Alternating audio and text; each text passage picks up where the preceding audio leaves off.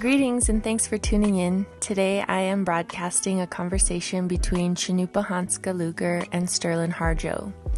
Chinupa is a multidisciplinary artist who creates monumental and situational installations and performance, often initiating social collaboration. Chinupa is from the Standing Rock Reservation in North Dakota, and he's an enrolled member of the 3 affiliated tribes of Fort Berthold, and is Mandan, Hidatsa, Arikara, and Lakota. Chinupa is my partner, and we have coexisted for about 14 years, collaborating on art, sound, home, and babies. Chinupa is my best friend, and I love him.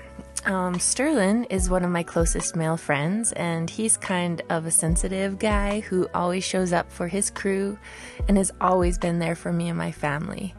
He's also an award-winning Seminole Creek filmmaker who has directed 3 feature films and a feature documentary, all of which address the contemporary Native American lived experience. What else about Sterlin? He is a founding member of the 5-member Native American comedy group, the 1491s, and Sterlin's television show, created in collaboration with Taika Waititi, Reservation Dogs, airs August 9th on FX. So this conversation is a reflector of that show, and I hope you enjoy this little pre-party before you get to see the premiere of Reservation Dogs on August 9th. Both of these people, Sterlin and Chinupa, are extremely brilliant and hilarious, and I love the conversations they have. It's kind of a thing. Also, check out Sterlin's podcast, The Cuts, where this conversation and others with the creative team from Reservation Dogs will be airing. And his archive is thick, including an interview he did with his collaborator Taika Waititi from several years back. So I hope you enjoy this conversation. It's candid, it's beautiful, it's hilarious, and there's some rich content. The way that they talk in conversation is, it reminds me of like car talk, but for like indigenous art. So that's my takeaway from it. It's hilarious, and there's a lot of information and a lot of reflection in it. So enjoy the show. What up? What up, Sterlin? What up? Hold on, I'm gonna also trick from I learned a trick from Bobby Wilson, the one and only. Oh yeah, we're fucking hat wearing. What the fuck? My Finder window was covering the top of your hat, so I didn't see how big it was. Let's just have it off hat. What up, Sterlin? Oh no. Let me just do the audio. Am I supposed to ask? I gotta ask Ginger something. She said I'm supposed to record, but it's already recording. It's already recording.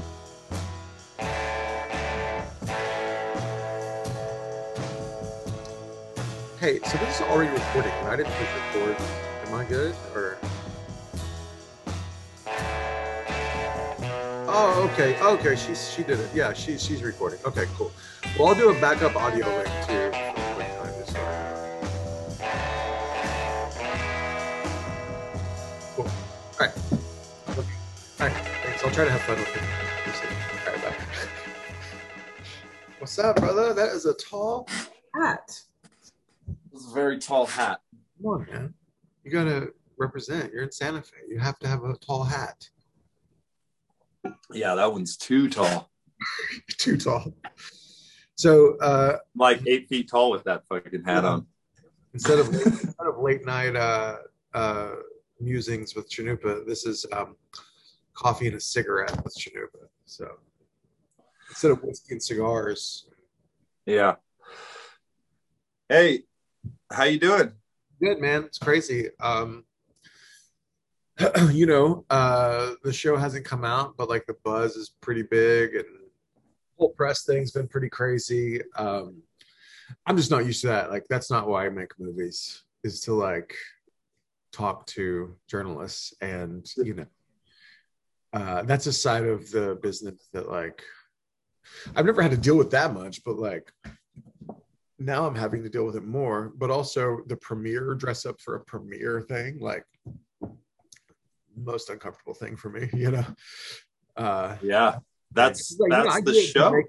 I do it to make the stuff, and so that's a whole other side of it.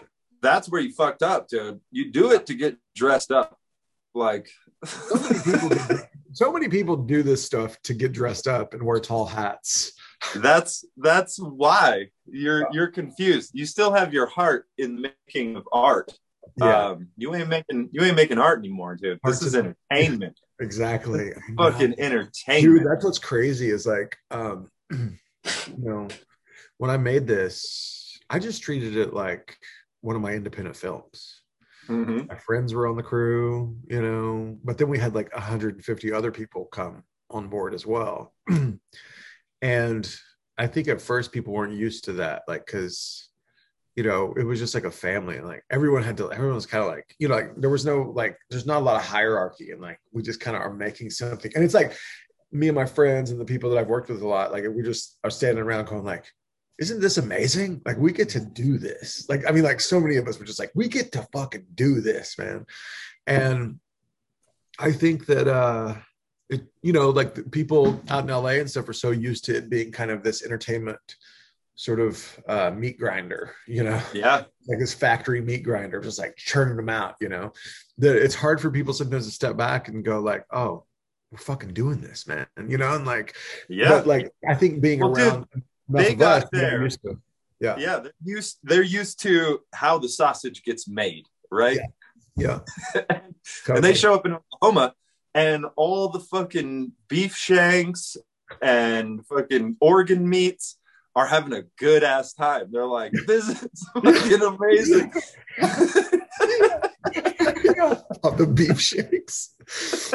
Dude, you have I'm jealous of your mullet right now, man. That's like, that's a real one, bro. It's fucking majestic. How long did that take? I might have to join you. How long did it take? Well, because you and I used to have the same haircut. Remember that one time it was like all of a sudden we ran into each other with the same haircut. Yeah, that was pretty funny. Yeah. The honest answer is my entire life led up to this moment. Yeah, for sure. I used to have that haircut when I was young, by the way. Yeah, like most of my hair life. I think that's the funny thing is I keep coming across these old photos of me and there's a substantial amount of my life that I had mullets. Yeah, it's like more of my life was mullet than not. I even had the perm mullet. My mom was a hairdresser, so like I had the top shaved, right? The top was sure not shaved, but it was short. The top was short, and then the back was a mullet but permed, like tight. Fuck. Yeah, I keep threatening that one on Ginger. Dude, that would be amazing, dude. If you showed up, I mean, legend shit right there. You talk about future indigenous, like indigenous futurism, like that's it, dude. Totally. It's perms all day. We found a vat of fucking hair poison, and we went for it. We built an entire culture around. I ever tell you about my, so my mom was a hairdresser, and she used to do all kinds of crazy shit. And I was a big Michael Jackson fan at one point, and I had like perm, and then like that's where the perm comes in, right? Yeah, for sure. And then she sprayed Sun-In in my hair. It was like a new product, and it was this thing that was supposed to like kind of give you highlights. And dude, it turned my hair fucking orange. There's photos of me for a couple of years like an orange perm. Like, it's insane. Like, Mom, why would you fucking do that to me, dude? Yeah, because I'm your mom, and you're like, exactly. And I can do whatever I want. Yeah, I used to have the the Brian Bosworth haircut. I used to have that, like stripes in my hair, and like I was on the channel like 9 News one time because I was waiting on the OU football team to come home from their championship loss. They were all in a bad mood. I didn't know they were going to lose. They were all in a bad mood, so none of them came through the gate, So like I was just, but I was on the news with my Brian Bosworth striped haircut. When I was getting my haircut, I mentioned Brian Bosworth, and nobody knew who the hell I was talking about. I was like, crazy. The Boz? No. The Boz? The Boz? He like started like sports marketing, Yeah, like he's the first. Yeah. How have you been? I've been good, man. I've been busy. Like just fucking busy, man. Working at home a lot, traveling a Yeah. lot. Yeah. Well, we were on the road for, I mean, we left March 30th, and we were on the road basically until June 30th. Yeah. Roughly. I think we got back the 25th. We were home for like 10 days in between there, but the whole family on the road, 2 dogs for the second half of it. So it was nuts, but it was nice, you know, got to go back home, spent some time up in Montana. I love Montana. So it was nice kind of being around. So you were back in like Standing Rock area back home? Yeah, we went back up there, had our branding, and then had our Okipa ceremony. So there was like, it was a nice kind of trip. But I get back here and I've got like, I got 2 regalia pieces I need to build. I have 4 costumes for me and Ginger and the boys for a project we're doing in New York. So I'm just trying to stay on top of it. Upstairs is like nuts. Actually, my whole studio is a hot mess right now. Where is this now in terms? Because I didn't see this studio. I saw your little side piece studio. It was like on the side of like a little bitty room on the side of the house. Yeah, this is new, right? Yeah. My old studio is now the boys' bedroom. So before we converted that, we bought a Tough Shed from like fucking Home Depot, and it was like, I think the last one of these that they were going to build, because it's huge. It's a 2-story building and it was all prefab. So we just had them come down and put it up. And then Ginger and my mom like insulated it while I was away traveling. And then I came back and put up finished the insulation and then put up all of the particle board, all the OSB on the walls. They put up the frame. The company did. That's what I mean. The company put up the frame, and wow, that's cool. Yeah. So it's like 18 by 20, 2-story, which is, you saw my old studio. This is like 4 times as big. So it's nice. But crazy, right? I mean, we went through this pandemic and we just like luckily kept working. Like, I remember you and I talked early on, and it was like kind of the more scarier times of like, don't know what's going to happen, but pretty sure Indians can't get it. Remember shit. We made that statement on the fucking internet. No shit. And that wasn't true. Fuck I don't know if it's, I feel like it's like scarier now. Yeah. In all honesty, because everybody's like done fucking being careful. Yeah.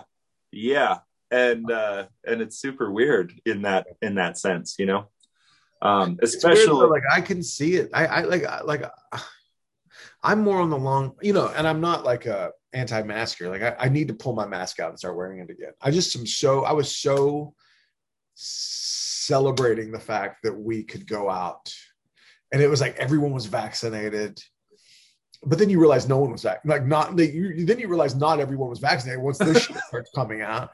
And so it's like, but it's just like that switching back gears into this, like, like, oh, I got to go back to when life was unknown and weird. And I can see that that's hard for people to switch back into that, because like we were fully open, and like people were not, no one was in the hospital.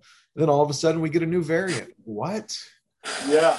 Well, I mean, that new variant aspect is probably going to be something that just keeps coming, it'll continue to come, because that's what I mean, the flu is from the fucking 1918, 1913, whatever. So I'm just building cool masks. I'll just have like, cool fucking masks. Yeah, please send some. Please send some. Yeah. We were talking about me and Bobby were doing a Zoom the other day, and we were talking about all the art that we have. Like, it's like Micah, like Ryan Singer. There's a couple Micah pieces here. And then I was like, oh, and I also have a Chanupa piece. That is the Chanupa piece. Yeah, exactly. Yeah. Have a mold. That's a slip cast, by the way. That's a slip cast. Yeah. Stars and all, dude. Stars and all. Easily slip on. It's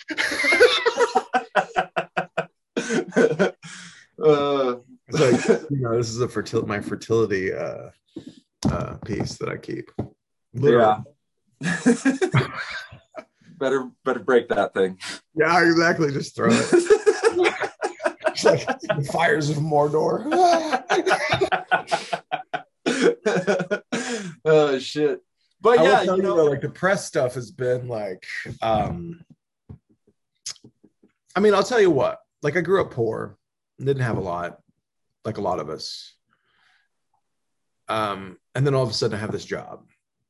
That's probably the strangest thing, you know? Like, I mean, I have a billboard on the strip of Vegas right now, giant, says, and my name's up. Like, what?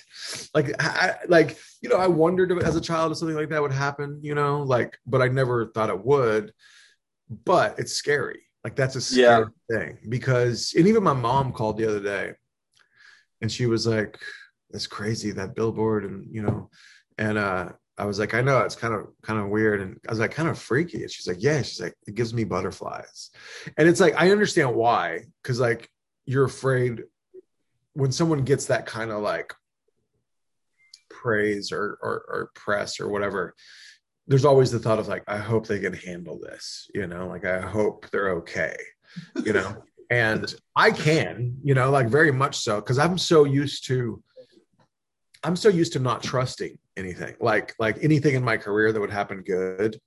Like, it's like, okay, but this could all go away, and it always does, you know? And it's like, so I've been able to keep it in perspective, you know, where it's like, I'm like, right now I'm, you know, downtown Tulsa in my little house.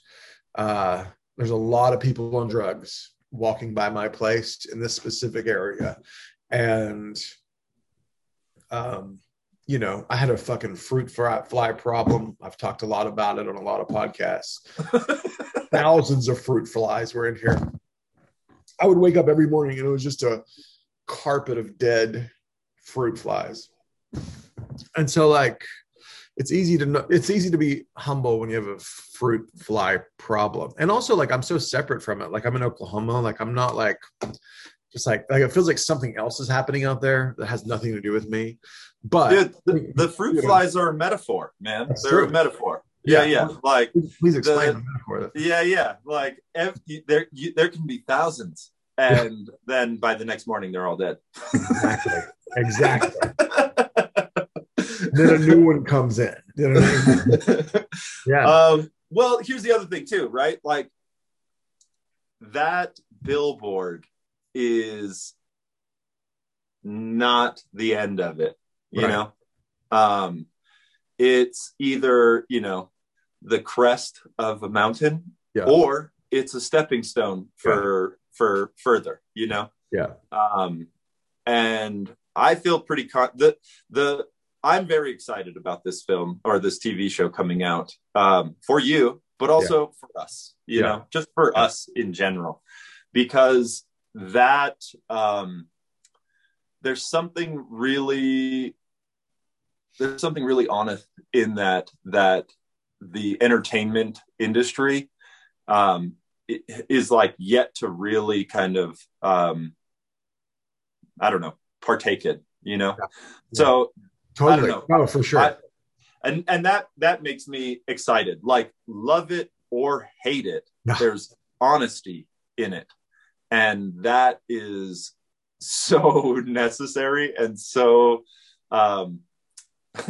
it's been too goddamn long, you know, for an honest representation of us, you know.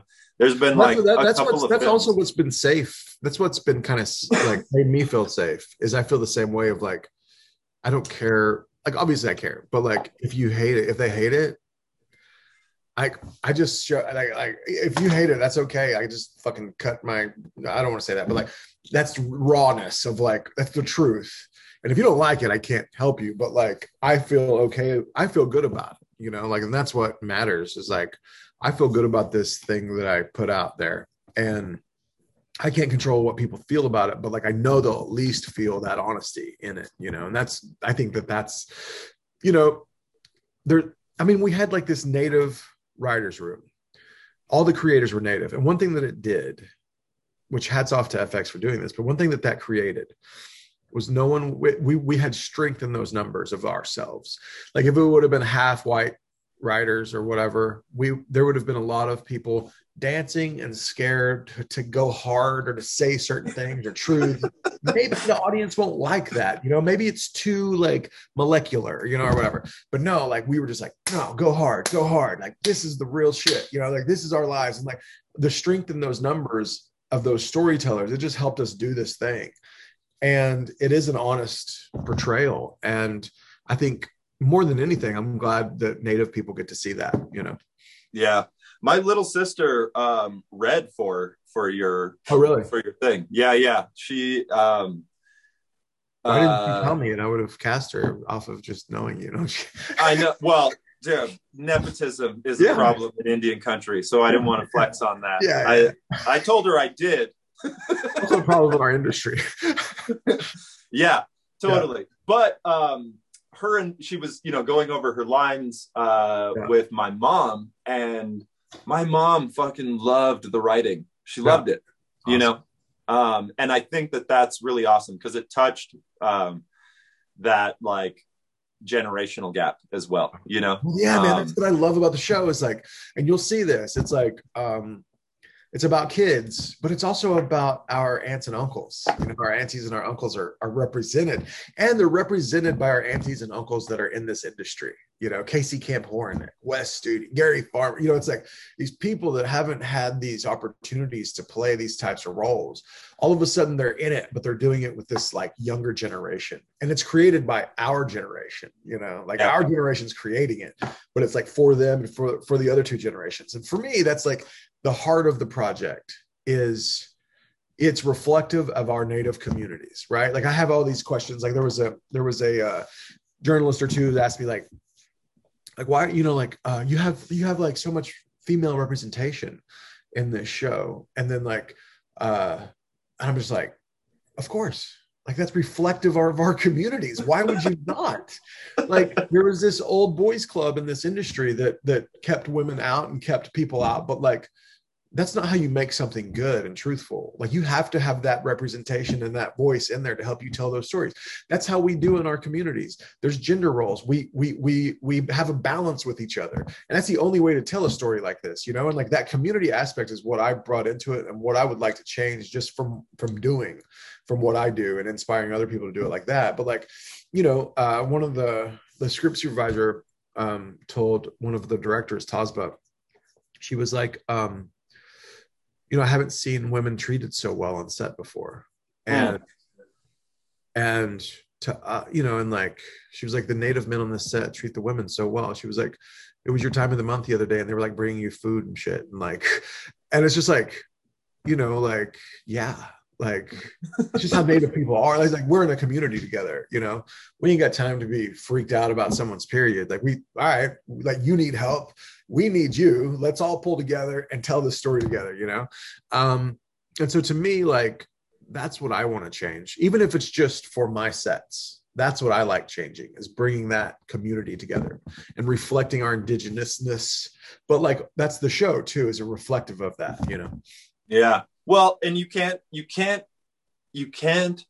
gather any of that kind of camaraderie or community without seeing it applied in real time. You know what I'm saying? Like, so if your set is emulating that, then it's going to be presented in the film. And in doing so, you reinforce some of these kind of like primary cultural customs, you know? Exactly. I mean, like, you know, as you know, like throughout history, like Native extras have always been treated badly. You know, they're like on a Western, they're having to sleep in fucking tents while, you know, all the stars are in a fancy hotel and shit. They're not getting fed, like whatever. Like that's the history of this industry. And I've made a point on this show and other projects where like, I'm like, look, like the extras get treated like everyone else. Like, cause I remember being on a set one time and the Native extras were, sitting on, like kind of all sitting around, just kind of looking around as we were all going to eat. And I grabbed the AD and I was like, why aren't they eating? Or the second AD, I was like, why aren't they eating? It's like, oh, the background eats after us. I was like, man, it's fucked up. So I like went and like made a stink about it. Cause I was like, look, man, like Natives are used to being treated like shit. And we're also like, we need them to make this show. Like, we need them to make this project. It doesn't get made without them. And you're doing the one thing that is offensive to Native people, which is not telling them that they're invited to eat first. Yeah. Like, Yeah. And so like, I just change things like that. Like on my set, they get to eat with us. They also can go to usually like Crafty where they give food and coffee. They usually don't get to go there, but like, I'm like, no, they get to go whenever they want and get a fucking coffee, you know? And it's like little changes like that make a difference, man.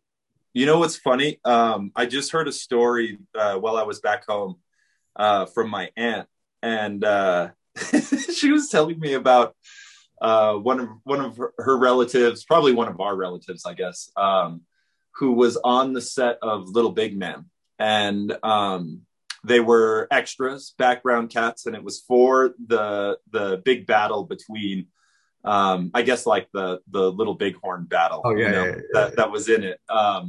Or the symbol of that. And the director told all these Native guys, you know, these extras, they're all dressed up in their regalia, riding bareback, you know, down the thing. And he said, I got an extra $100 today for any of you who will fall off your horse when you hear the gunfire, you know, for this initial kind of come in. And you know, these are just extras. These are guys, these aren't stunt men. They're just fucking just aunts and uncles, you know, kicking around. So that scene is being filmed and they're charging at each other on horseback, and that one fucking gunshot goes off.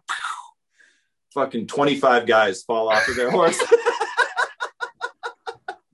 That's amazing. Shit. Get all beat up, and the director is like, cut. There was one shot. There's no way he could have shot all 25 of you, you know, like we gotta do it again. We gotta do it again, you know. And they all got beat up by fucking falling off their horses. So the next scene, the dude fires, nobody falls off. They're like, no. They're just like looking around. Yeah, you missed. That's hilarious, man. I would love to make a film. Like at one point, I was making a film about like Native extras or show. I wanted to make a show about Native extras. I'd still like to because of the shit that I've heard, the stories. Like one time, a woman was supposed to be. It's like she thought everything was filmed in L.A., but they were shooting in New Mexico, and they asked her if she could be there the next day. And they gave her she had an address to like their offices, but they're shooting in New Mexico. She literally shows up to shoot in LA. And they're like, what? You're in LA? She drove out there, you know? Yeah.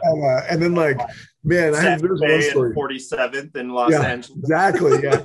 And what's crazy is like, there was one story I was told by Casey Camp's son actually at Mickasey, and he was like telling this story one time that they were extras on the Battle of Little Bighorn on some set. I don't know what it was for, but like they were all the Lakota warriors, you know. They're like standing there and like, and they had one guy that was kind of the Native kind of overseer of the Native extras, so he was there kind of the liaison, or you know, between the whites or whatever. And they're about to shoot this scene, and they're like, man, the word starts spreading. They're like, man, the dude playing Custer is actually his grandson. So, like, what, motherfucker? Yeah, like, we're all fucking getting jacked, you know, like, and I'm talking to, like, we're about to shoot this, like, scenes with him, and, like, I was telling him, I was like, man, we're going to do something. Like, we got to do something, man. We can't fucking just let Custer's grandson just go around like normal. Like, what are we doing? And, like, I was like, I'm fucking counting cool on his ass, man. We got to do something. So the other guy's trying to calm him down and shit, and like, but like, we're gonna fucking do something, you know. Like, and they all like have to act dead. It's like the end of a battle, and so they're all like dead. And Custer and the cavalry are walking through checking for goods or whatever, like pillaging. And this guy, he's just like, in my head, I was like, man, fuck this shit, man. Like, fuck this shit. It's like Custer's coming up. So I fucking jumped up, fucking war cry, hit him with a stick across his head, and a brawl breaks out. Everybody's just like going, like all the Indians are war crying, just fucking going. And And the, like, you know, the ADs and the production's like breaking it up, and like they send all the Indians like way over on this other hill while they're like dealing with the cavalry, and like the guy from the liaison is like, man, you're gonna fucking get me fired, man. What the fuck are y'all doing? You know, I was like, man, fuck that shit. It's fucking Custer's grandson, man. And so at one point, so then the guy leaves, and then they're all sitting there just like, fuck, like we're gonna get this dude fired, like damn, but it was worth it, you know. And then all of a sudden they're like, somebody's like, look, and the cavalry, Custer and the cavalry are walking towards them, and they all get up, and he's like, all right, boys, here goes, y'all ready? Like, we're gonna fuck, it's going down, you know, like y'all get ready. And so we're all ready to go, and the cavalry walks up with Custer in the lead, and Custer's grandson looks at him and just sticks out his hand, and he looks at him, and he shakes his head. They all sit down and smoke a joint together. Oh my god, so good, so good. Oh, that beautiful. shit is crazy. Yeah, it's funny because that it's perpetuating that whole narrative, right? Yeah. Like over and over, and that's kind of what Hollywood has been doing. Like our history in relationship to the United States was one thing until Hollywood got involved, and then it became something else, you know. And that something else is pretty much what everyone visualizes, even when they're going through the history books in school and stuff, you know. And that's it's what I visualize.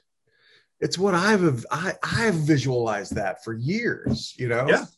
Yeah Me too. My version of who we were was a Hollywood version for a long time, until I started looking around and really going like, all right, wait, like this is my community right here, and this is what reality is, you know. And I remember like watching the Seminole Wars with my dad, you know, on TV, like, hell yeah, Seminoles on represent. It's all Lakota. They're like speaking Cheyenne. They're all Lakota, and like, yeah, you know, just giant headdresses and stuff. But we didn't care. It was like, dope, whatever, they got that wrong, but we're still representing us, you know. And so now it's like I feel like I got the opportunity to make the show that I would have wanted to see as a kid, to go like, this is where you're from, this is who you are, you know. And look, like you know, we all deal with this shit. It's like you know, you forget, and like all of a sudden your kids are watching Peter Pan, and then all of a sudden the Indians are the bad guys, and you're like, whoa, what? And like, you know, I have to talk to them about it, like, I know this is how it was represented. And so then like the other day they had Peter Pan on, which I don't let him watch anymore, but like they had it on, and my son would stop and go, oh, this is bad, we should rewind, Dad, which means fast forward. He just wanted me to fast forward past the Indian stuff, you know. And so finally I was like, look, man, we're not going to watch it anymore, like, because, you know, it's just confusing for a kid that's like going through this self-realization that he's like, oh, you know, like he'll look at this is from the set.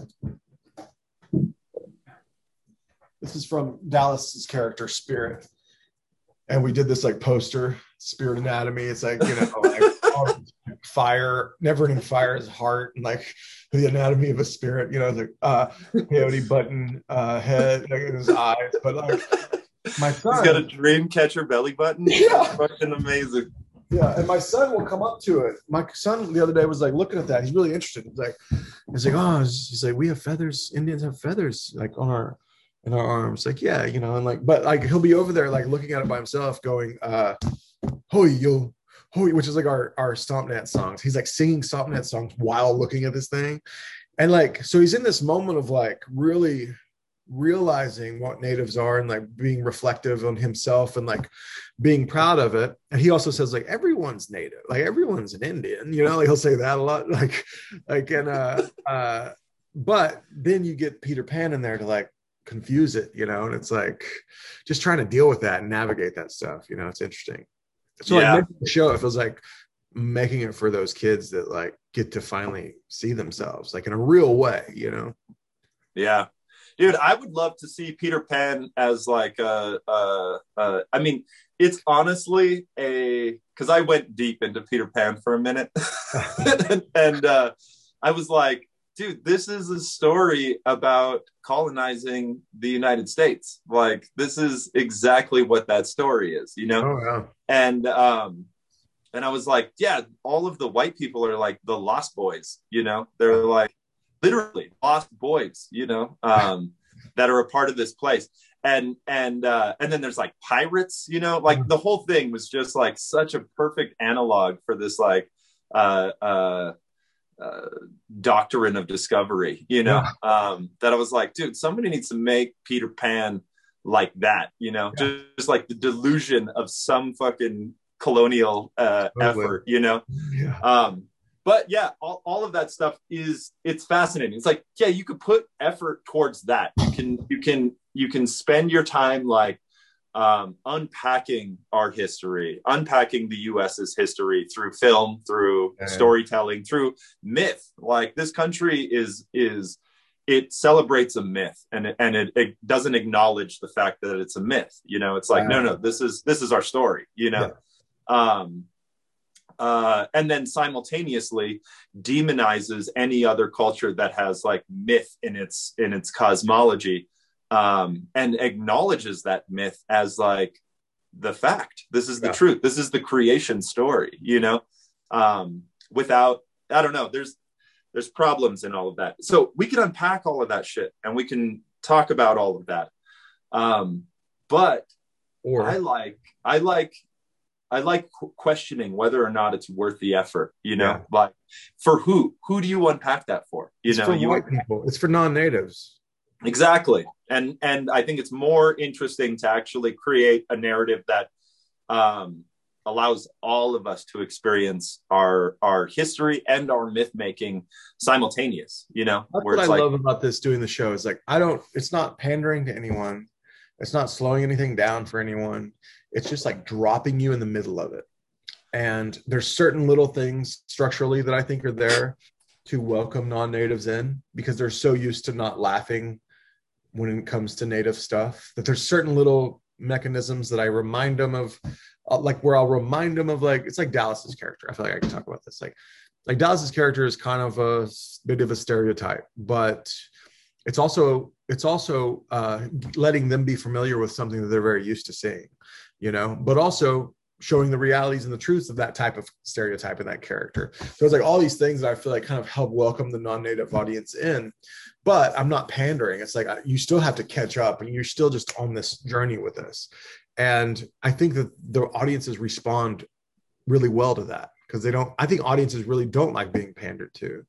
And they don't like history lessons to catch us up or whatever. So like being able to do a show where we just like hit the ground running, it's like, catch up, man. Like this is a world and you're left behind if you're not catching up. You know, that's been a really cool thing about this project. Yeah, no, that's cool. I am excited about that. And I think that intergenerational aspect that we spoke of earlier is a really important nod to our existing communities, to our survived relatives and ancestors, you know what I'm saying, to our next generation. Like it's nice not to have to like decode the Seminole Wars in order to feel pride in your nativeness in the context of a popular culture, you know. Exactly. I don't know, man. It's it feels like and I mean, obviously, like I look at, like thinking of the 1491s, like the 1491s, it feels like 1491s on steroids a little bit. Like a big aspect of this is the 1491s as well, but like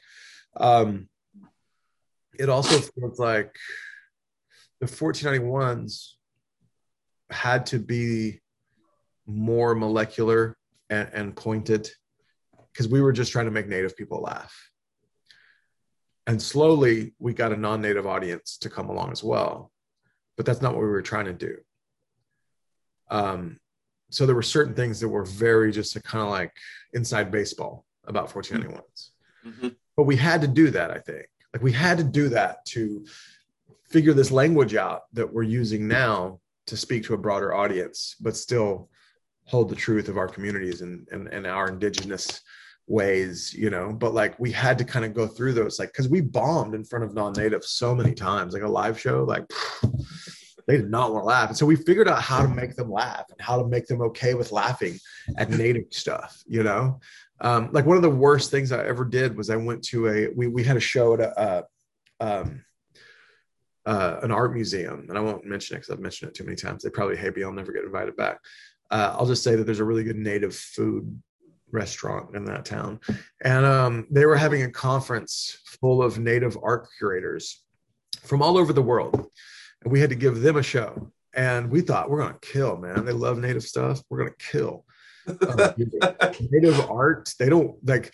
They're so trained not to laugh about native stuff, and they hold everything so earnest, and it's so endearing, and it's so precious that none of them wanted to laugh as we were like on stage and Dallas is half naked and we're cracking jokes, like everyone was like, hee, hee, hee. It's like no one wanted to laugh, and it was so hard. We would just go backstage like, what the fuck is happening, man? Like they did not want to laugh.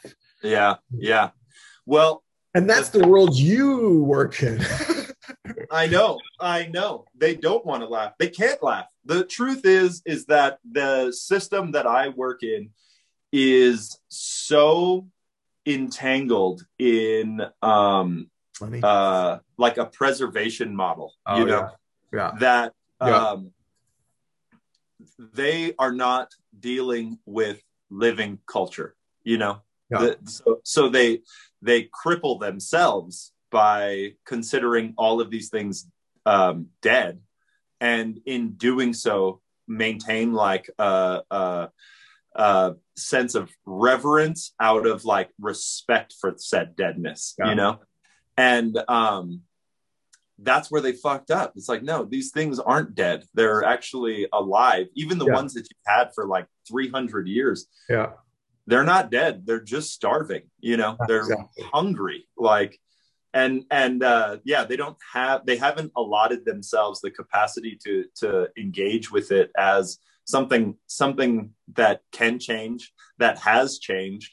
And the reason is because of academia in relationship to it. Like they can't be experts if it's still alive and it's still changing. You can't be an expert on something that's changing.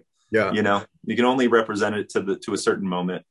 But yeah, and I think that's kind of the pervasive narrative that found its way into Hollywood as well, as far as Native people, is that we were restricted to a historical context. If they ever wanted to kind of talk about us, the only model that they have any agency to describe our culture is through a historical lens, because some academic expert somewhere, they can reference their research, and But don't you think also, do you think a little bit of that is them having to rewrite their history because how fucked up they were?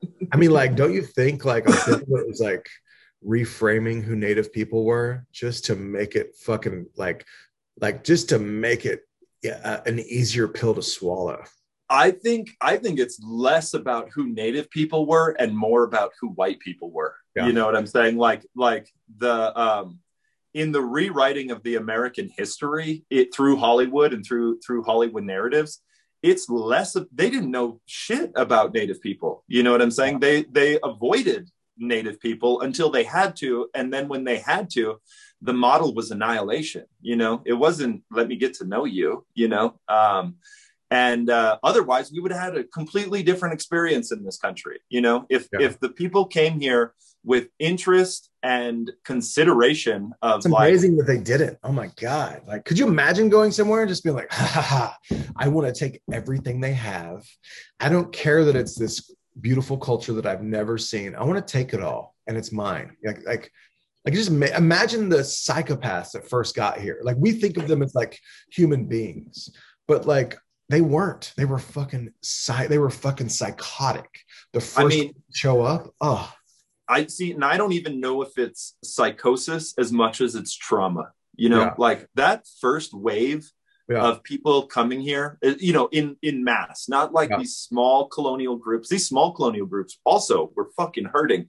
The reality is most of the people who were on those ships were either indentured to some fucking corporation, or political entity, or like what's the difference? And or they were fucking asked to leave because there wasn't room for their religious fucking experience in the country that they were. So immediately these folks had lost their relationship to place, you know. They didn't, it wasn't that like sense of belonging was removed first. And if you remove a sense of belonging from a human being, from any living thing, you change the way it relates to the world. You change the way it relates to anything. And so coming to a new continent, fucking a boat trip back in those days, dude, they didn't get here fucking gung-ho ready to celebrate the fucking enterprising efforts of the colony, of the country that they've come from. They got here fucking starving and sick, you know what I'm saying, and tired and looking for looking for. I also think that's kind of different from like a exhibition or like a conquistador, right? Like who's got this other mission, which is gold, you know, or like riches, right? Like so that's sort of I think the riches thing is what it makes anyone sick, you know, and it's a different level, but similar, where it's like. But even still, the effort of making that trip, like we focus, we focus on what they had done once they got here. But you have to hold in context the effort that it took to get here. And that's the fucked up thing about American history, is it doesn't acknowledge its suffering in that initial fucking journey. And so they feel entitled to all of this shit because there's no acknowledgement of the sacrifice that was made, you know? And I don't know. It was weird for you and I standing in Plymouth, right? Like the other side of it, you know, it's like from Plymouth. Plymouth literally being the exit point for most colonial efforts from the British islands. You and I hated the 4-hour bus or the 4-hour train ride to Plymouth from London. Like, could you imagine the trip that it took to fucking ride boats? What? Right.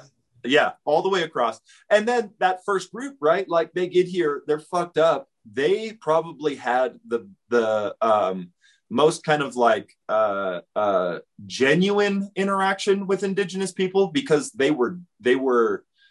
needed help. You know what I'm saying? And more often than not, our people are fucking generous people. And when we see people suffering, we will help them, you know? But the problem is that new waves came over every single time. It wasn't like indoctrined knowledge from the group who were there and respected that exchange. It was like an entirely new ship. Group of people that were like, who? You helped too? Don't give a fuck.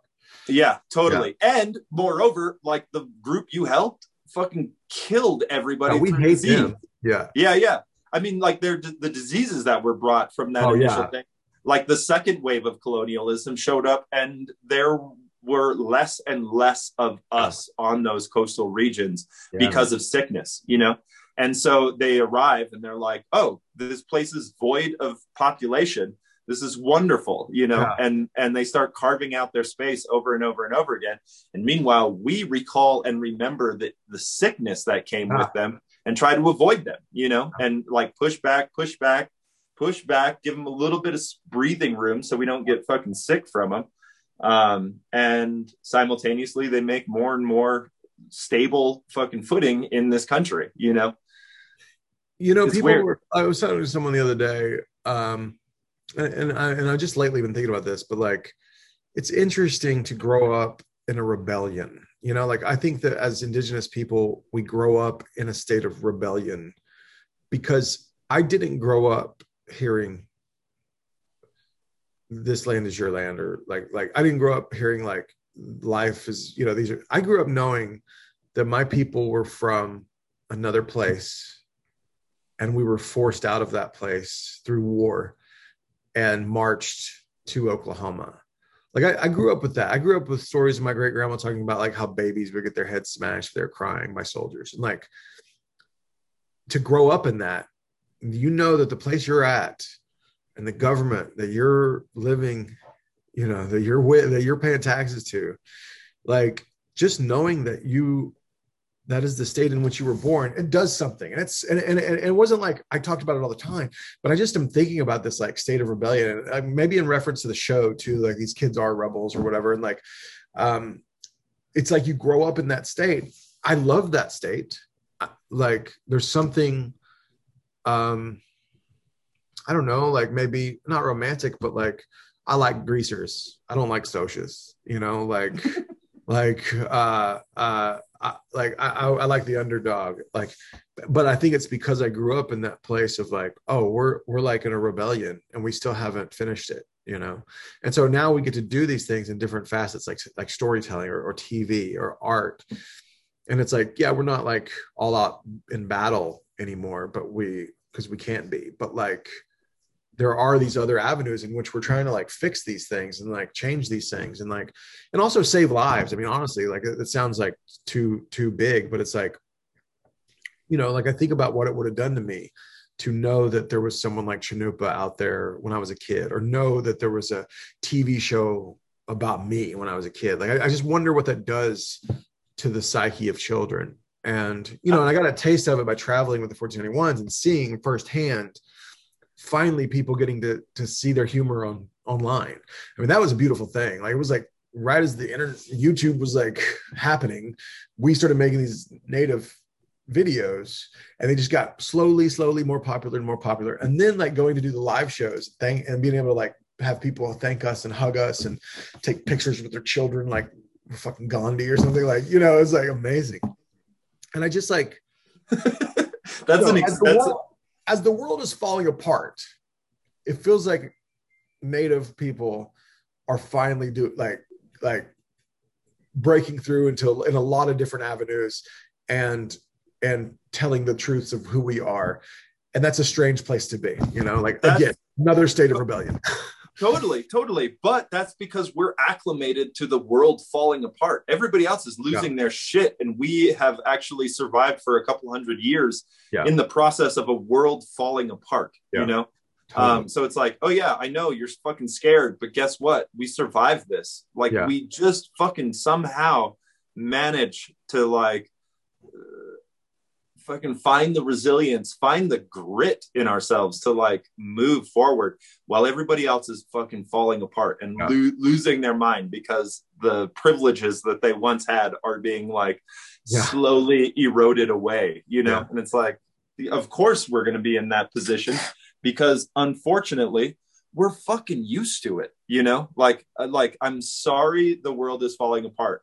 I can guarantee you it will find a sense of equilibrium. But in the meantime, the culture that you created, I don't know if it's going to be able to sustain with the collapse of the infrastructure you built, you know? That's it, right? I mean, that's it. And it's like, you know, it's like, I don't know, like watching all of that happen. I don't know. It's like, how do you... The infrastructure is collapsing and it's like we're watching it in real time, you know? And I think that part of it though is that like this communal aspect of Indigenous people that I'm speaking of is like, we survive, but some of us don't. And you have to look at it like that. You have to look at it like our community will survive, our species will survive, but some of us won't, you know? And that's how we've always dealt with this. It's like, yes, some of us are going to go. But like we have to keep that thing that is us and keep moving forward. Well, and darker than that is not some of us, fucking most of us. 90% of us with disease when they first got over here. I mean, like and that I think is a really interesting aspect, especially when communicating to people who maintain culture, you know, culture bearers, but also like even us working in the arts. Like the arts primary function is to maintain culture, you know? And so now our population is so low that like that's a big responsibility for each and every one of us. Honestly, like all of us to maintain that culture, you know? It's like there's not really enough of us left to and we haven't quite figured it out, but to undermine one another. You know what I'm saying? Because the reality is we come from vast different cultures, and each one of us is responsible to maintain that culture for the future. You know what I'm saying? Like, no matter how you do it, like whatever it is that you're doing, you're going to be a considerable factor for the far future to consider what our culture is, because whatever the fuck you're doing right now is going to be the thing that people are going to be referencing in the future, because there's not enough of us, you know. There's not enough of us to do it. So all of it's going to end up being relevant, you know, in some sort of a context, you know, no matter what it is. Fucking playing basketball, fucking running, politics, art, fucking doing fuck all. You know what I'm saying? Like, fuck, whatever, drinking yourself to death. Like, all of it, because there's so few of us, are representations of what our culture will be into the future, you know? So that's heavy. That's a heavy fucking charge. Where do you exist in that? Like personally, like how do you like personally navigate and feel where you're at? Like, what are you doing? What is your contribution? Like, do you feel that? Do you think about that? Do you worry about it? Yeah, I do. And more often than not, I beat myself up saying I'm not doing enough, you know? I need to be doing more, you know? But Mario Kart too much and shit. Yeah. I wish I could play some fucking Mario Kart, dude. Like, my boys would love for me to sit down and play video games. I can't play video games at all, dude. I can't even get past I bought a whole system during the pandemic. Like, I'm gonna get my kids into it. Maybe I'll get into it. Like, I played like 3 times. My kids didn't care. They're kind of interested now, but like, I don't even know how to plug the thing in anymore. Like, that's how I don't connect with that shit. Well, for me, I don't have the time. I don't either. Yeah. But if I'm playing and I'm like, I should be writing. Like, I know, should be like, exactly. Like, there's been quite a few evenings in my life where I'm sitting there fucking playing, I don't know, fucking some Batman game or whatever, some whatever. And I'm like, oh shit, I'm like 3 hours into this. I could have fucking been doing something else, you know? And I'm only doing it like super late at night, like everybody else is asleep, you know? I'm like, what the fuck, dude? This is I'm like, I remember this space. This space was like when I was an early teen and I was like masturbating in secret, you know? I'm like, I don't know if this is any different, you know? And then I start shaming myself. I'm like, you fucking go be productive. What are you doing? It's hard. I mean, it's hard to balance that, though. It's hard to balance that because, like, I even get that way when I'm reading. Like, I'll try to read a book. Like, what the fuck? I should be writing. Like, this motherfucker wrote this book. I should be writing. You know, like fucking reading a book. Yeah.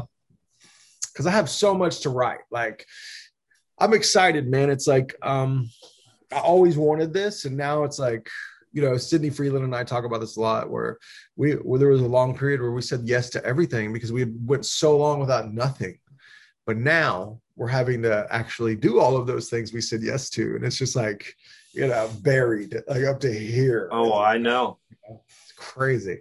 I know that too. You don't know like your income, and you don't know like how you're going to make a living, and you're looking up years ahead. It's like, and then all of a sudden you have a TV show and you wish that you would have said no to a couple of other things, you know? But through this process, I have learned to say no. And I have learned, I mean, one thing that's freeing about this show is I always felt like, because everyone always kind of treated me like just an independent filmmaker. It's like, oh, you know, there's filmmaking and there's what he's doing, and that's cool. Like, just keep doing that, you know, like that's cool. Like, that's great for the culture. Sure. You know, meanwhile, I'm broke, you know, but like, I've hit this place of like, where people don't say that anymore. Like, you can't deny that the work I've done has reached a level now. Like, you just can't. And so what that done is that it's freed me up to not having to keep people in my life that aren't positive in my life. And Are you breaking up with me right now? Is that yeah, exactly. Going so anyway, on? I was going to talk to you about this. No, but like that and the pandemic, I think, made me go like, oh, like if it's not a positive, if it's someone that I'm constantly like having to navigate and feel bad for, it's just like, go, man, like you can go and I don't have to deal with you anymore. Like I don't have to deal with you anymore. Like I'm like, just go. And it's like, I keep people like you and Ginger, they're like my close friends that I know, like, you know, you can tell when like there's people watching out for your fucking spirit, you know, and that care about your spirit, you know, and then you can tell the people that aren't.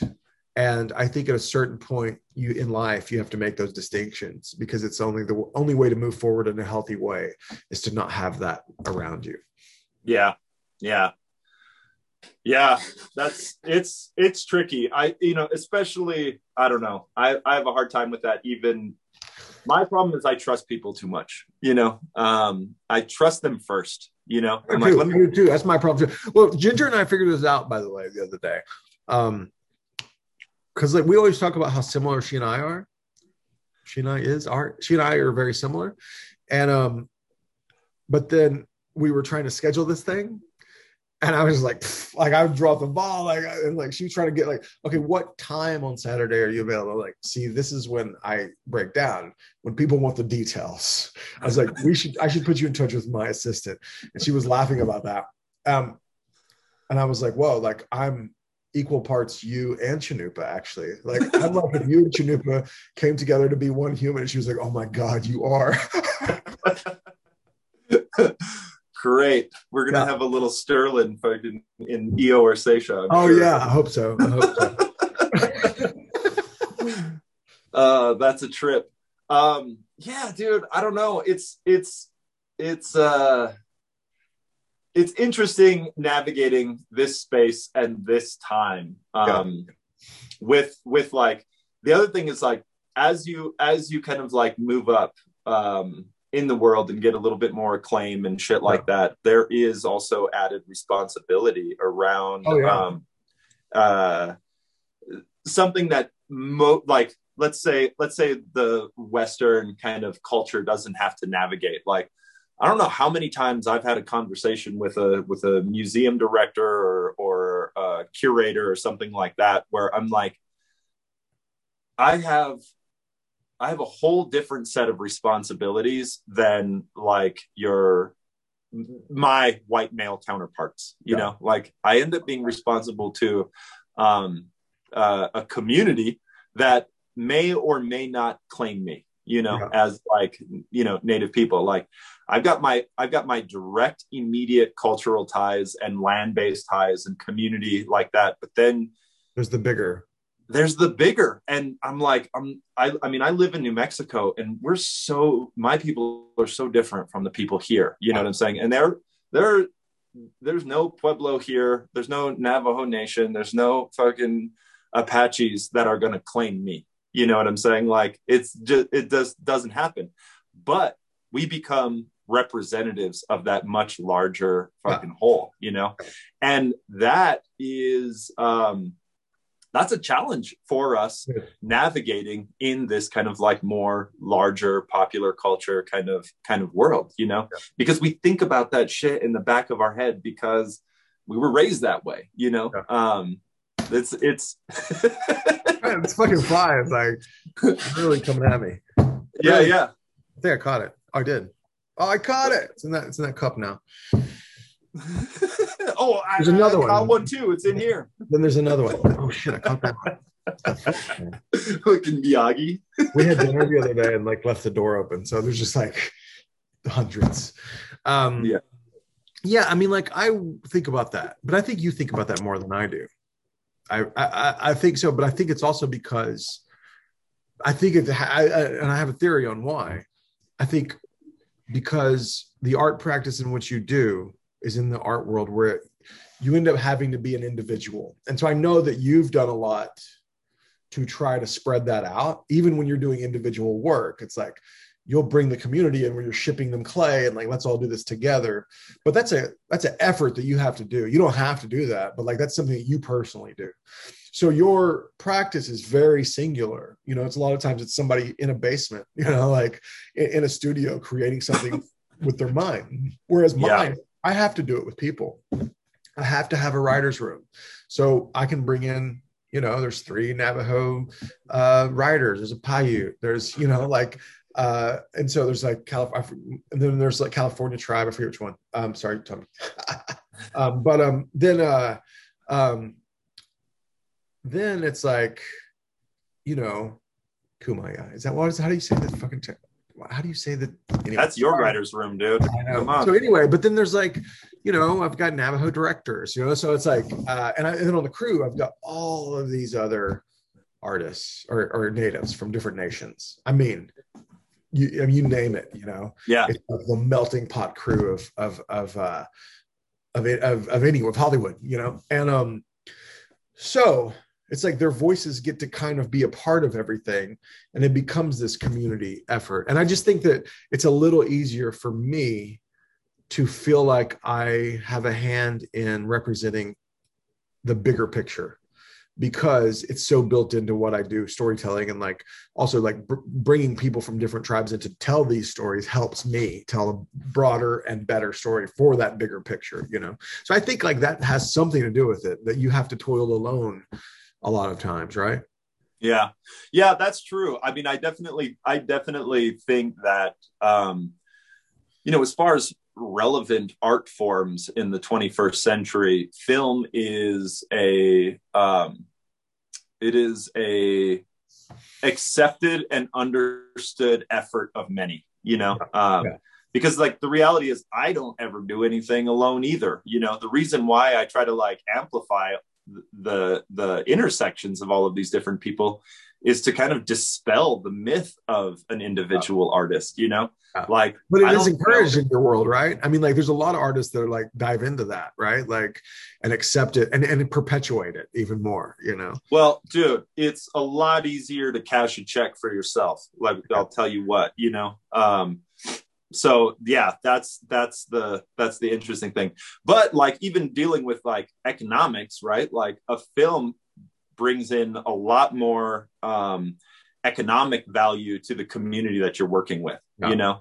I don't have that sort of resource working with groups and community, and more often than not, I'm like, the only thing I can spend is like fucking empathy dollars, you know. Like if you give a shit, you know, like that's how much I can pay you, is like your care, you know. But I'm really intrigued with that, because I think that's something, you know, in the 21st century, that's something that I'm really interested in, is like, how do we build economies for our communities? Because our communities are suffering a lack of fucking business, you know, some sort of job generating stuff. I mean, honestly, just like give me something to do that makes me feel like I am contributing to our popular culture. And I think that's probably the best thing that I feel like I was able to do with the show, is the money that went into Okmulgee, like the Capella Creek Nation, Muskogee Nation, like the money that went into just their local economy, but also all of the native crew that I was able to help create. It's like they weren't doing this before the show, and now they're doing it. And now they're like in unions. Now they can go off and do whatever they want, you know, and like work on other shows and whatever. Black Horse and Tosma being TV directors for the first time on this show, and it's like that's a hard racket to get into, but now they're in the union, they're TV directors, people are going to love their episodes, and they're going to be able to break off and go and do all of these other TV shows if they want, you know. So it's just like breaking down that wall and dispelling the myth of like that this is like all they need is opportunity. That's what I learned. It's like all we need is opportunity. All I needed was opportunity. Taika helped me get that opportunity. All they needed was opportunity, and being able to have like income that generates through those communities and through individuals as well has been like the most, I think, rewarding thing about it all, for sure. Yeah. And that's before the show even fucking comes on the air. Yeah. Exactly. Yeah. And, you know, in a way, like that's my practice, is the production, like coming out. That's why I like press and premieres they're fine, but it's like, it's not what I'm like. Mine is production. It's like if we had a good time and a beautiful time and it was made with love and people got something out of that production, then I'm like satisfied, I mean, like my brother's the locations guy, my mom's an extra, my dad's an extra, it's like, my other brother's shooting behind the scenes, for FX. Yeah. And, it was just like bringing, it's like, everyone, like, just everyone that's from my films that have worked on these things. Like, I had a day where it was all aunties showed up to be in a music video for the show, and it's like, just being able to do that, I think that was the biggest reward for sure. And so I often wonder, like, how individual artists do that. And then one of the ways that we have done that is like, or artists have done that is murals. It's like every Native community's loves murals, and there's always like a way to bring in youth or like other practitioners to help you in that mural, and it's like, but like you can't just like keep painting murals as a way to like, get people involved. But like it's that mentality, and I think that's why murals are so popular with Indigenous artists and communities, because it is a kind of group effort a lot of times, Yeah, and the location that exists. That's the problem with my industry and the world that I work in. My audience, more often than not, is not the people who I care most about, Totally. So I'm like kind of stuck doing that, which I'm like, you know what? We all need to do something. And so if my responsibility is to speak to that face in that world, I'm a fucking white whisperer. You know what I'm saying? Like I can do that, and not all of us can, so like I'll do my part where I can, but I think going back to like just our population being what it is, all of those little efforts have substantial fucking ripple effect in it. Yeah. You know what I'm saying? Like you throw a stone in a fucking lake and that's one thing, but you throw a stone in a pond and that's something else entirely, Oh yeah, for sure. Yeah. And so that, that's where it, right? You can see it clearer, or that different. Yeah. And it affects because there's enough. And I think that's like, getting dressed up, the entertainment aspect, like going to the premieres and things like that. Put on your fucking best, because the reality is, you're dressing me up there too. You're dressing up my nephews and my cousins. You know what I'm saying? Like that's like that subtle, weird kind of like secret thing that we always have to be aware of, it's like, yeah, man. I mean, like I felt that when I was at the Tribeca premiere and like having the cast there and we're all dressed up and I'm like looking at them and it's like, holy shit, they look like superstars effortlessly, but they look like superstars. And they just like put these clothes on and the lights were hitting them right. And it's like, oh, there was no secret. They just needed this opportunity to throw on some good wares and go in front of a red carpet and take a photo. And they just like crushed anyone. Like those photos of them to me are just like, oh, like that, those are stars right there, Yeah. And to be able to have Native kids see me like, dressed up in my black hat with a beaded hat band.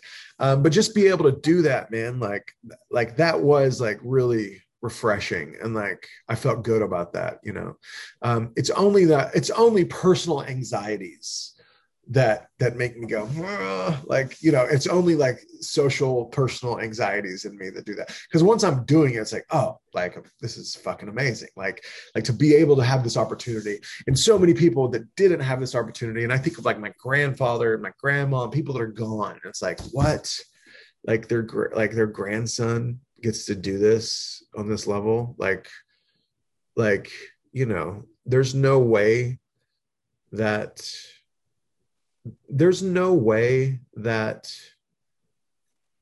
there isn't some sort of afterlife or where spirits go, whether it be the Milky Way or something. Because it's like I can feel that history of me And, you know, whether, and maybe it's just something that's in me because they're a part of me, but like, there's no way something so significant isn't going to be seen by the people that have already left here. To be able to like to be able to see the shift that I feel is happening. And even though that shift in the bigger scale is probably really small, what my show's doing, but it feels really big to me, you know, and it feels really big to people involved.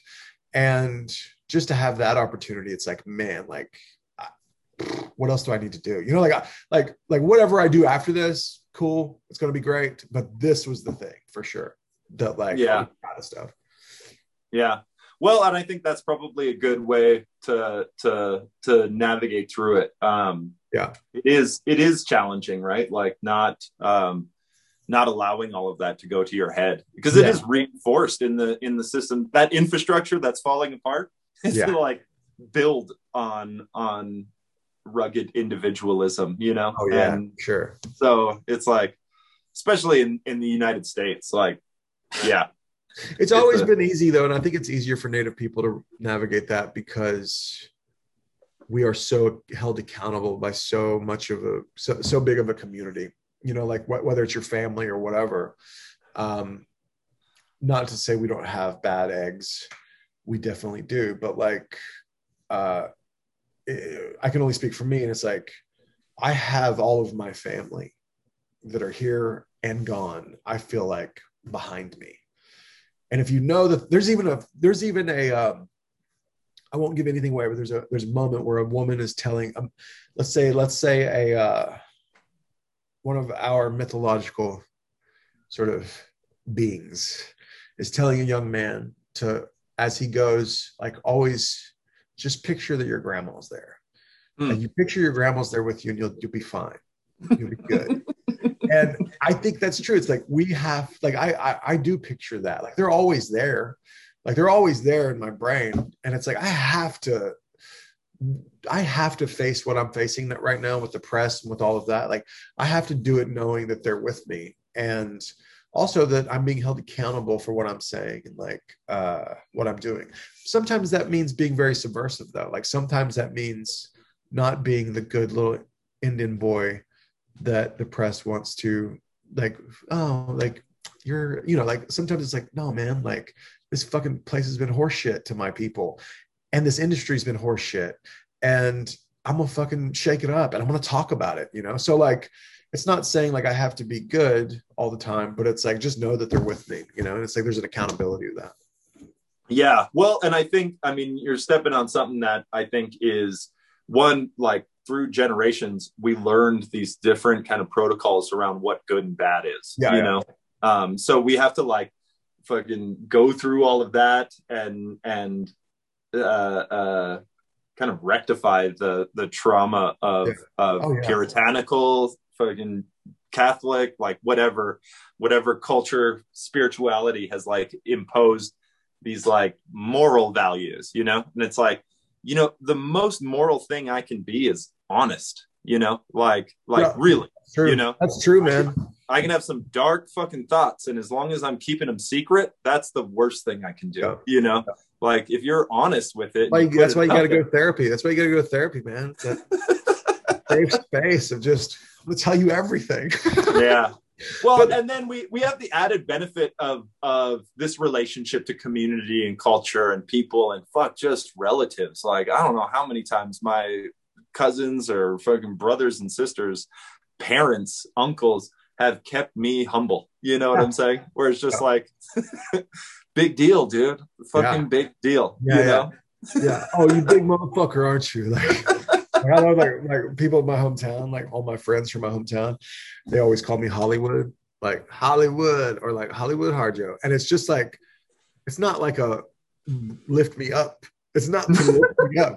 It's to give me a little shit. Just be like, motherfucker, you remember where you're from? You know? Hollywood. Totally. You know? Totally. I literally live like an hour and a half away from them too. Like, you know, like I didn't leave and go to Hollywood, but like I still get that Hollywood. Yeah. Well, and I think that's important because that does maintain that accountability. You know what I'm saying? Like, and I think there's a lot. I mean, one, you're amplifying indigenous humor, and so much indigenous humor is embedded in that, you know, it's embedded in keeping people humble and shit. Yeah, totally. Because one, if you're living in a community that's small enough where everybody knows everybody, you know what I'm saying? Like you don't get to pretend, you know what I'm saying? There is somebody who's going to call you on that shit. And in doing so, you maintain harmony in the community and the group, really? You know? You know, one of my things that I always think about, because it's hard to really describe Native humor because there's a lot of different facets to it.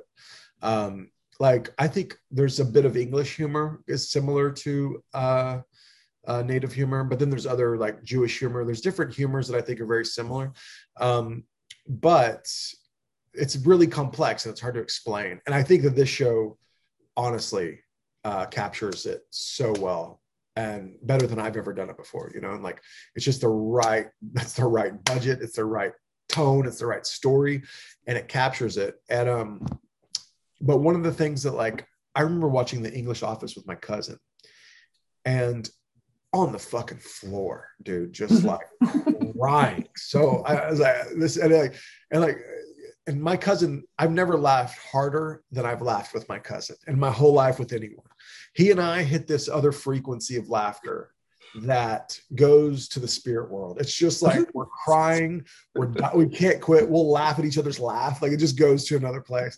And so we're watching The English Office together and we're dying, man. And I was like thinking about it. I was like, man, like there's a bit of Indian humor in this, and that like David Brent, the lead guy, or the lead character, we're constantly watching him really go out on a limb and just fucking fail. The limb breaks and he fails, and we're all there watching him crash up, you know. And it's like there's something very Native about that. Like there's nothing more funny than like one of your friends or a Native like really going for it, whatever it is. I don't know, like hitting on a lover, whatever, you know, like trying to hit on someone and get a date, whatever it is, like I don't know, bragging on themselves. And watching them fucking fall hard in front of you, and you just got to help lift them up, and it's so funny. Like there's something in that space that's really funny as well. There's also something in the silences and what's not said. Mm-hmm. And we don't say the joke. There's no punchline. Like there's something really fun. It's just awkward, like uncomfortable. You know, that's something really funny about that. But also teasing. Like teasing is the other big element, and it's just like there's that aspect of keeping you humble. You know, like. And there's something really funny in that space. Totally. It's hubris, right? Like any effort to like push yourself above and beyond everything else. Yeah.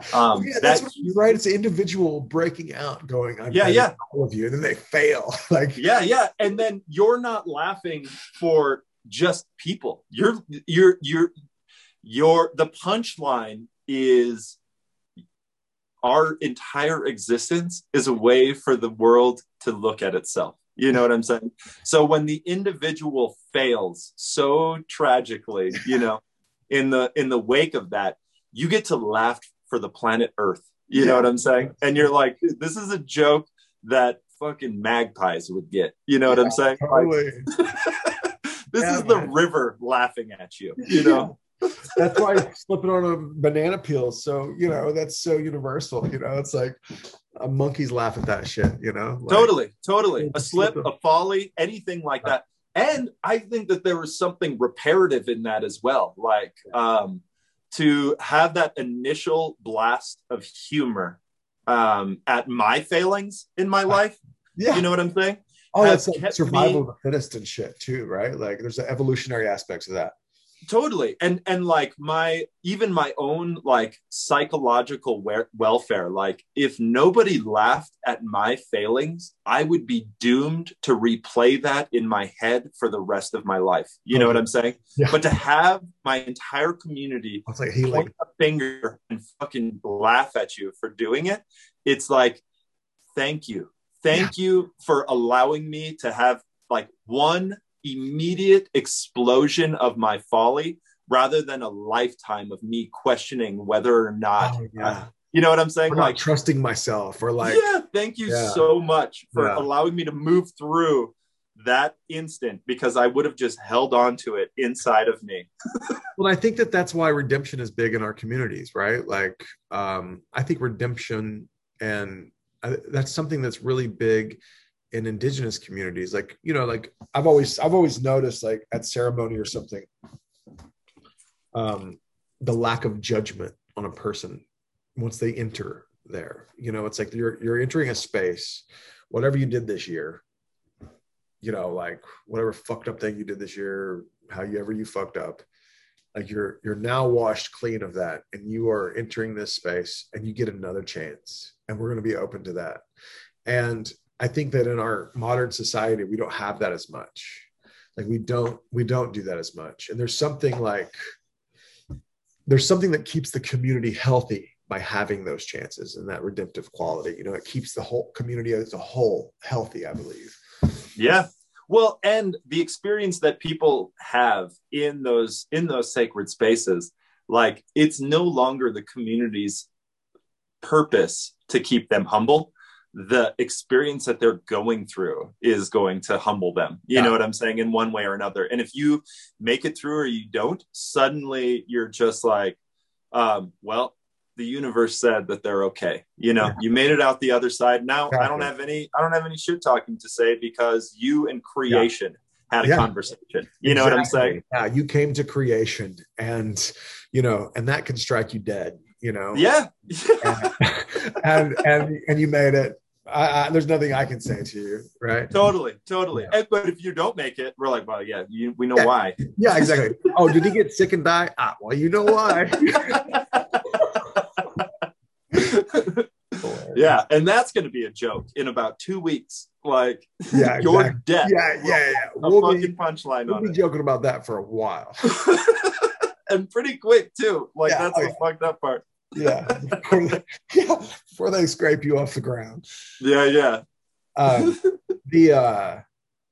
So I think that once this show comes out, I'll have a very different perspective on everything.